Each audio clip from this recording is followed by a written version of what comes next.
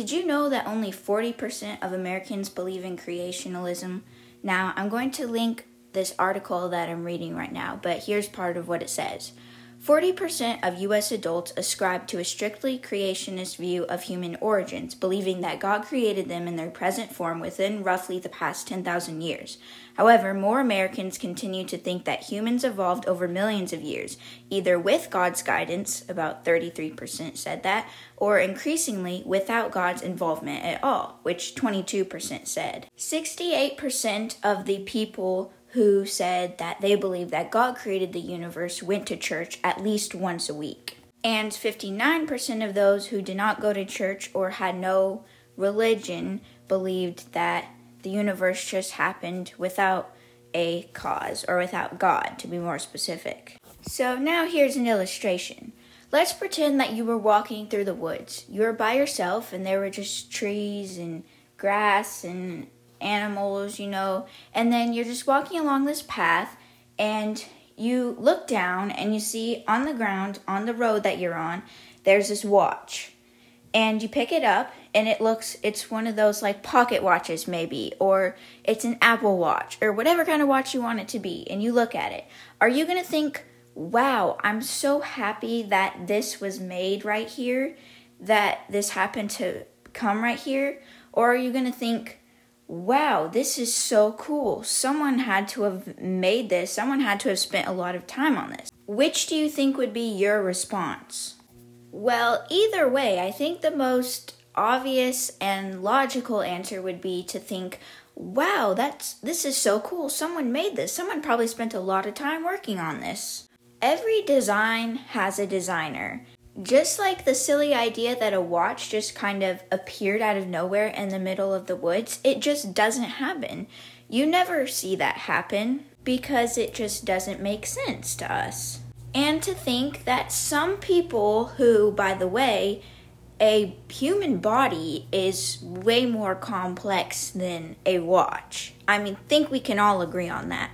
It's way more complex than just a watch. So how is it that some people believe that it just happened by chance? That it was just a perfect little coincidence? Now, I don't know which side of the argument you believe, but either way, I hope you stick around to the end of this episode. Just think about the universe. The universe is just as complex as our human bodies.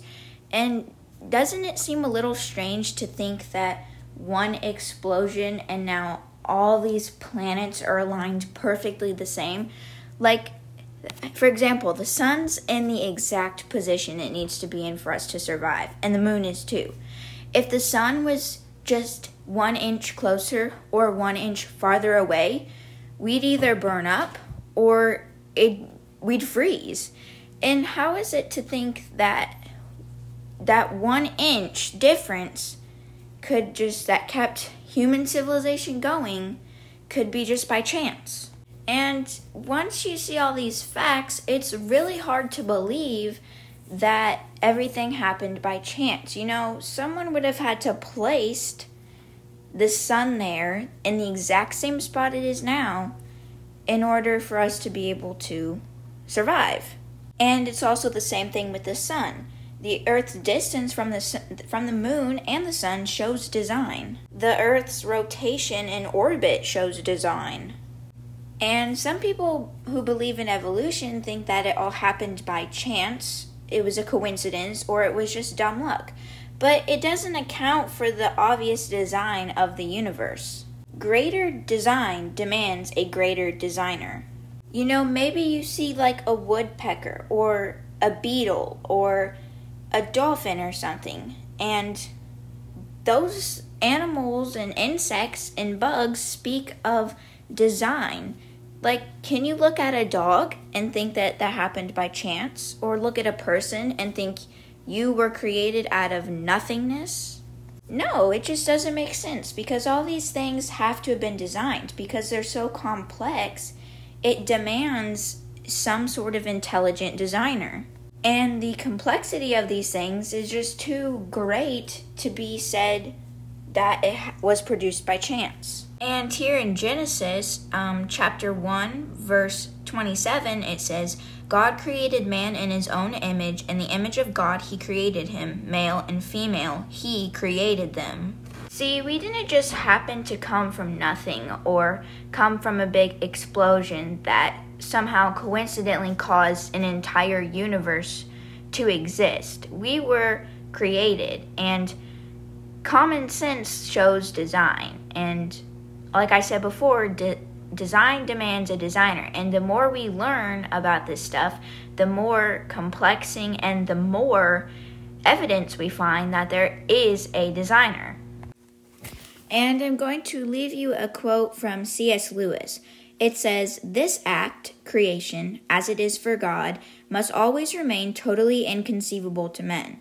For we, even our poets and musicians and inventors, never in the ultimate sense make. We only build. We always have materials to build from. All we can know about the act of creation must be derived from what we can gather about the relation of the creatures to their creator." Thanks for listening to this week's podcast episode of Talking Truth, and make sure to come back next week for another episode as we'll do part 3 of the series of Bible verses that we're looking at. Bye!